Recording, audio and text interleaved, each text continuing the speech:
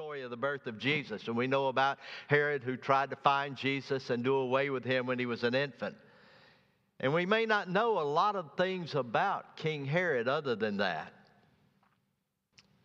But he wanted to be remembered as a great builder. And in his time, that's exactly what he did. Herod the Great was the one who restored the temple into the glory that it deserved in the center of Jerusalem. Herod the Great built the temple on the north side of Masada. Herod the Great went across the land, and he began to restore and build, and he accomplished so many great things in his life. But he would consider his crowning achievement the establishment of Caesarea Maritime. Now let me tell you a little bit about this city. This city was literally the creation of Herod the Great and the teens of the beginning of the walk with Christ, of the time of Christ. Herod decided that he wanted to build a seaport, not just a seaport, but a great seaport that could be used on the Mediterranean Ocean. And so he went to this little fishing village named Caesarea Maritime, and he decided to turn it into one of the most modern cities on earth. And that's exactly what he did. He built the largest artificial harbor on the face of the planet. At one point, 44 large ships at a time could be loaded and unloaded in this harbor that he built. And because of that, goods came from around the Mediterranean and throughout the known world, and it became a huge center of commerce. Along with being a center of commerce, Caesarea Maritime also became a place that was known for great education as scholars came from around the world. Both Jews and Romans and Greeks all gathered in Caesarea, and it was a place of great learning. It was a place of real culture, and it was a place of great innovation. And before long, that little fishing village became a city of more than 100,000 people, and it became the capital of Roman Judea. Caesarea Philippi was also the scene of one of the most dramatic encounters that was ever recorded in the Bible. You see, in the center of the city, near the coast, stands the amphitheater. The amphitheater had space for 4,000 spectators. It was a place where actors would perform plays, where teachers would come to teach, where civic matters were debated and decided. This amphitheater had been carefully designed so that everybody seated within it could hear what was going on the stage. It was a technological marvel. In the center of it, there was a place. You can kind of see it there in the middle. It was a place where, when important things were taking place, thrones were placed, and the Roman governor and visiting dignitaries would come and sit. And it was a place where everybody came when something important was taking place. On our trip, we were able to visit the amphitheater and to stand on that stage. In fact, the picture you see is a view from the stage toward the amphitheater itself. Could not help but think about one special day. A day when that amphitheater was filled with the leading citizens of the city.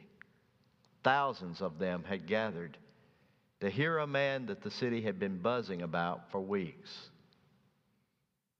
Seated on the thrones were Porcius Festus, the Roman governor of Judea, and Herod Agrippa, the grandson of Herod the Great. Agrippa had been granted authority over Judea and Samaria, which meant he had authority over the temple in Jerusalem, and also had the privilege of deciding who would be the high priest at any given time. These were very important men, surrounded by thousands of people. And all of them had come for the same reason. You see, being led to the stage was a prisoner, Paul of Tarsus. He'd been arrested in Jerusalem, then transported to Caesarea Maritime. Governor Festus had been in charge of the trial when Paul appealed to Caesar, and he would be sending him on to Rome.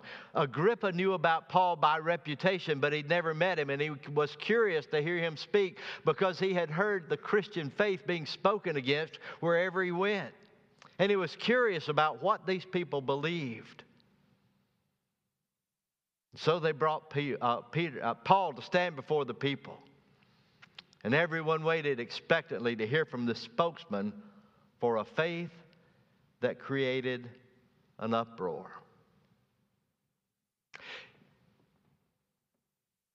The first time I saw the amphitheater at Caesarea Maritima, it changed all of my preconceptions about what happened when Paul stood before Agrippa. Before that time, every time I read that story in the 26th chapter of Acts, I always thought that that meant that the day came when there was a small room and there was Herod Agrippa and there was Festus and there were a smattering of people around as Paul shared his testimony. This changed everything because it reminded me that when this happened, thousands of people,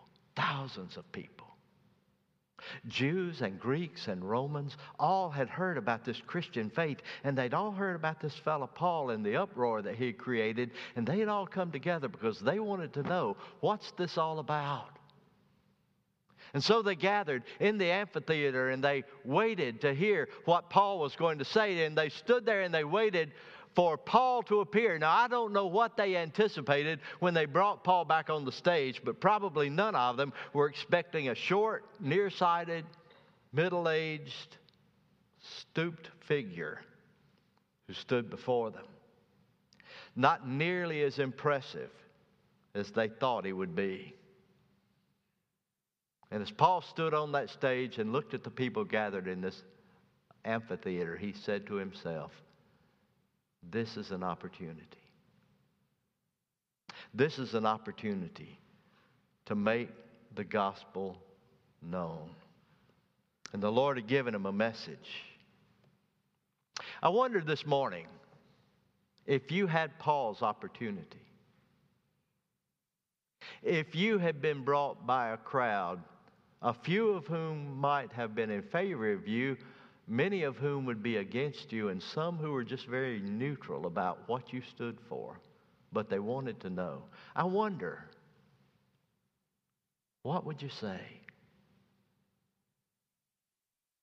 Given that kind of opportunity, what would you say? Here's Paul's message that he shared that afternoon. The first thing he did was he began by declaring, let me tell you what God has done. Let me tell you what God has done. Not in general, let me tell you what God has done in my life. And Paul began to share his own story. My manner of life from my youth, which was spent from the beginning among my own nation at Jerusalem, all the Jews know. Paul shared who he had been before Christ. He said, you know, there was that time, you remember in Philippians, he talks about a Jew of the Jews. I was one of those people that everybody looked at and thought, there's a young man that's on his way. He's an up-and-comer. He's going to be a leader in our nation. We can't wait to see what's going to happen with, and his name then was Saul. He had been raised as a Pharisee. He was proficient in the law. He was one of the most passionate young leaders in his nation. And Paul described the early hatred that he had of the followers of Jesus. This is what he told the crowd. He said, there was a time in my life when all I wanted to do was arrest them and put them in jail, and I found out that wasn't enough. I sought them out wherever they could be found, and I voted for them to be put to death, and I forced them to blaspheme the name of Christ. My hatred for Christ and Christians was so intense that I was not contented to stay and fight them in Jerusalem. I went anywhere I heard where these people could be found. If there'd ever been a man that the Lord should have rejected and condemned, it was Saul. If there was anybody who was an enemy of the cross, it was Saul. And the story probably should have been, and because of that, God struck him down. Because of that, God did away with him. God had no use for a man like Saul. But that's not what the testimony was that afternoon. The testimony was this: I did everything I could to resist and reject and do away with the Christian faith, and in the midst of it, God had a plan. He was on his way to Damascus in Syria, where he intended to persecute more believers. He was going to arrest them and bring them back to Jerusalem. And on the highway, a light brighter than the sun struck him to the ground, and a voice declared, "Saul, Saul, why are you persecuting me?" And in that moment, Saul asked the most important question he would ever ask in his life. "Who are you, Lord? Who are you, Lord? Who are you?" And a voice thundered from heaven, "I am Jesus." Rather than rejecting Paul, Christ revealed himself to him. He confronted him with the truth. Only Jesus is God's Son. Only Jesus can give the gift of salvation. Only Jesus would rather forgive than condemn. Only Jesus. And Paul said to that crowd gathered around listening to that day, "And my life was transformed." The one who was struck to the ground by that great light was not the person who stood up again with eyes unable to see for a while. In Christ, he was a new creation. It was something only Jesus could do. As we hear Paul's story, it strikes me that there's probably a lot of folks in this room who could say, "My story is exactly like that." I can tell you about how I came to know Christ Jesus. And while for some of us we would say it was the most natural thing in the world, there are others of us who would say, I resisted him and I rejected him and I turned against him and I had no use for him. And then one day I encountered him. It may not have been a light that struck you down. It might not have been a voice that you heard from heaven, but it was a voice that you heard within your soul. And you heard him say to you, "I am Jesus. And there's nobody else like me. And there's nobody else who can save. And there's nobody else you can trust." Paul began that day by sharing his story. Why is that? It's because there's nothing more powerful than a testimony. That was true for Paul, but it's also true in your life as well. There's nothing more powerful than a testimony. Let me tell you what Jesus has done for me. Now, you may be there today and you're thinking, but the problem is my testimony is not nearly as dramatic as Paul's. My testimony is what God did in my own life, but it was a quiet thing. It was a private thing. It was not a dramatic thing. But you know what? We all have a testimony. And all of us have to just share 3 things in order to let people know what Christ has done in our lives. All we have to do is say, "This is who I was before I knew him. This is how I met him. This is the difference he's made in my life." So many times I think we're afraid to share our faith because we're afraid I might get something wrong. I might not be able to quote the scriptures I want to quote. They may ask questions that I can't answer. I may find myself in a conversation where I'm struggling to know what to say next. But let me tell you something. If you can say, "This is who I was, and this is how he changed me, and this is how I am," I promise you, there will always be somebody ready to listen. So Paul began that day and he said, "Let me tell you what God has done." And he shared his personal testimony to those thousands of people gathered around listening because he wanted them to know, this is why I have become a different person from the man I used to be. And I will never be the same. And he went from that and he said, "Now that's what God has done. Now let me tell you what I have done." Paul had been changed. A lost soul had been saved, but the Lord was not through with him. Next came the commandment, but rise, stand up on your feet. For I have appeared to you for this purpose, to make you a minister and a witness, both to the things which you have seen and the things which I will yet reveal to you. Paul realized this was not a one-time event. This was not just an encounter of a moment. This was an encounter that was going to change the rest of his life, because God was going to do something through him. The Lord had changed his life and his eternity, but he also intended to transform his mission. So he placed a compelling call on Paul's life to carry the Gospels to the ends of the earth. And from that moment forward, Paul would define his life by his response to God's call and God's commission. You could tell what a powerful experience it was in Paul's life, because as he's telling this story again, at the end of his life, of something that had happened to him when he was a young man, he could tell you word for word exactly what Christ had said to him. It was burned within his heart.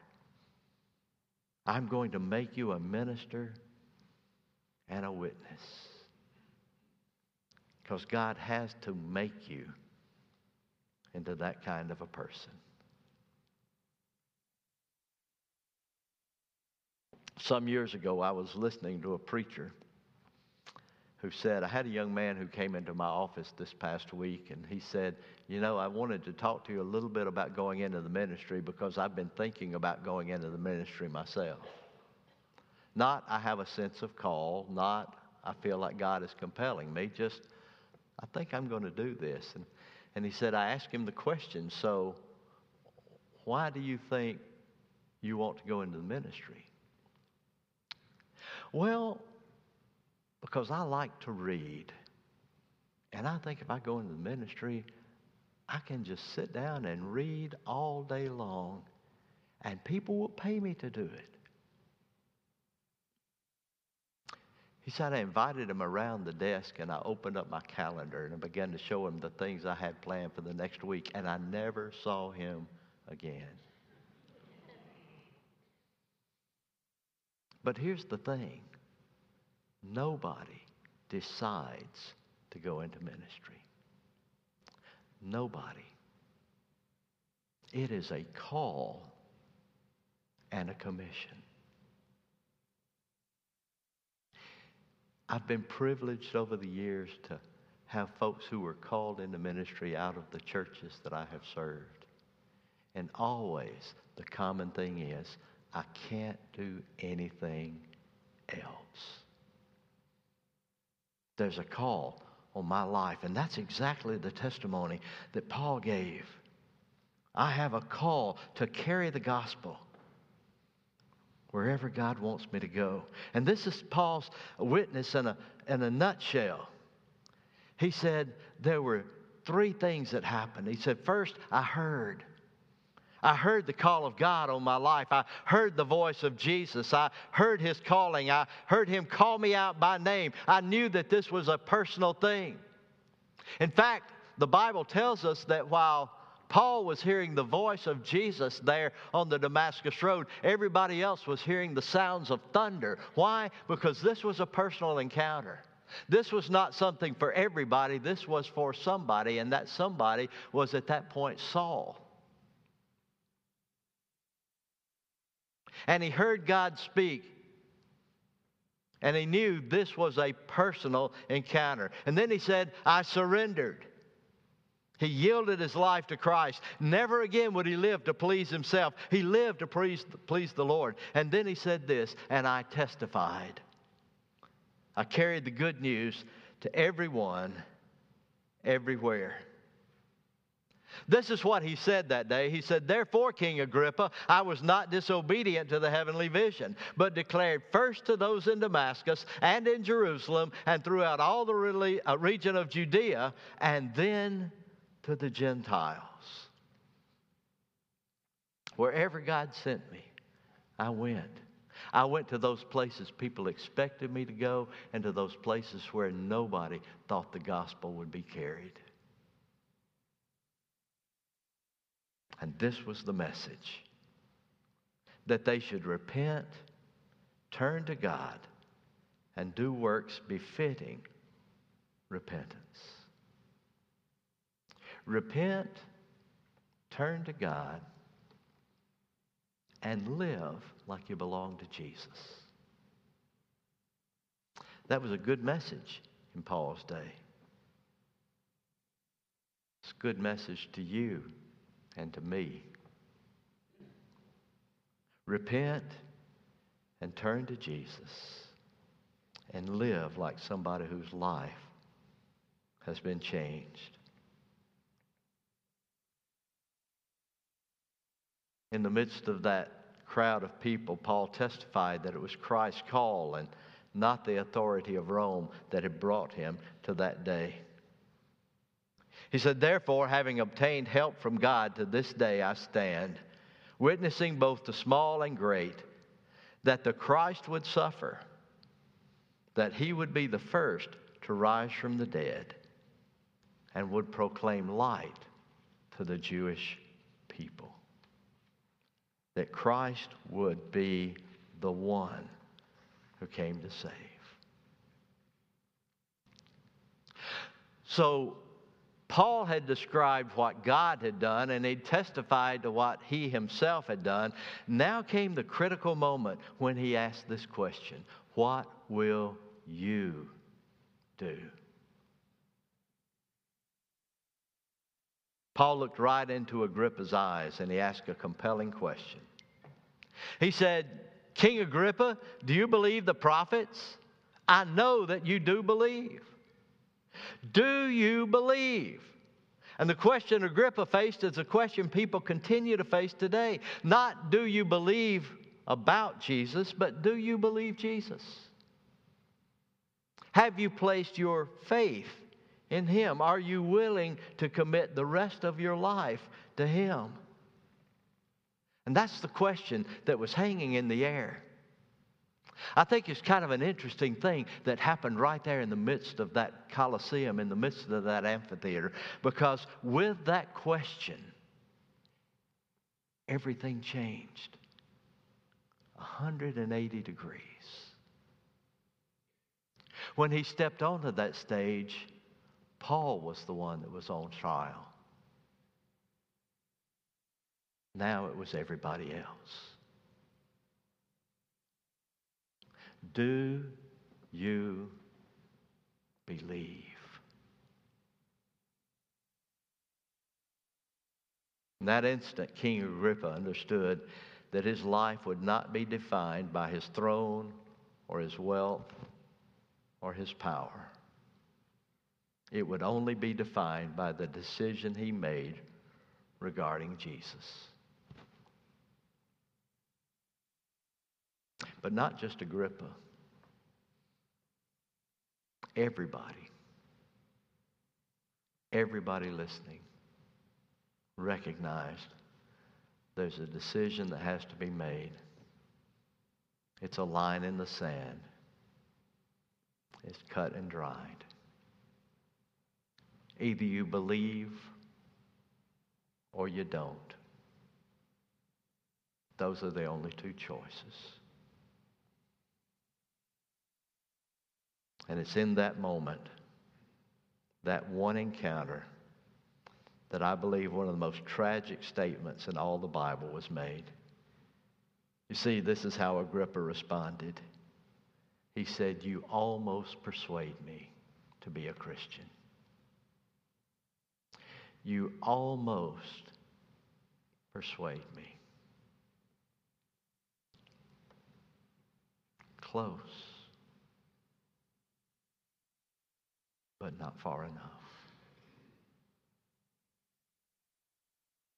Almost. Almost. What a tragic, tragic statement. As far as we know, that's as close as King Agrippa ever came to committing his life to Christ. In fact, the testimony of his life is such that we recognize he could not step over that line. He understood the truth. He knew what he needed to do. He almost gave his life to Jesus, but he could not surrender.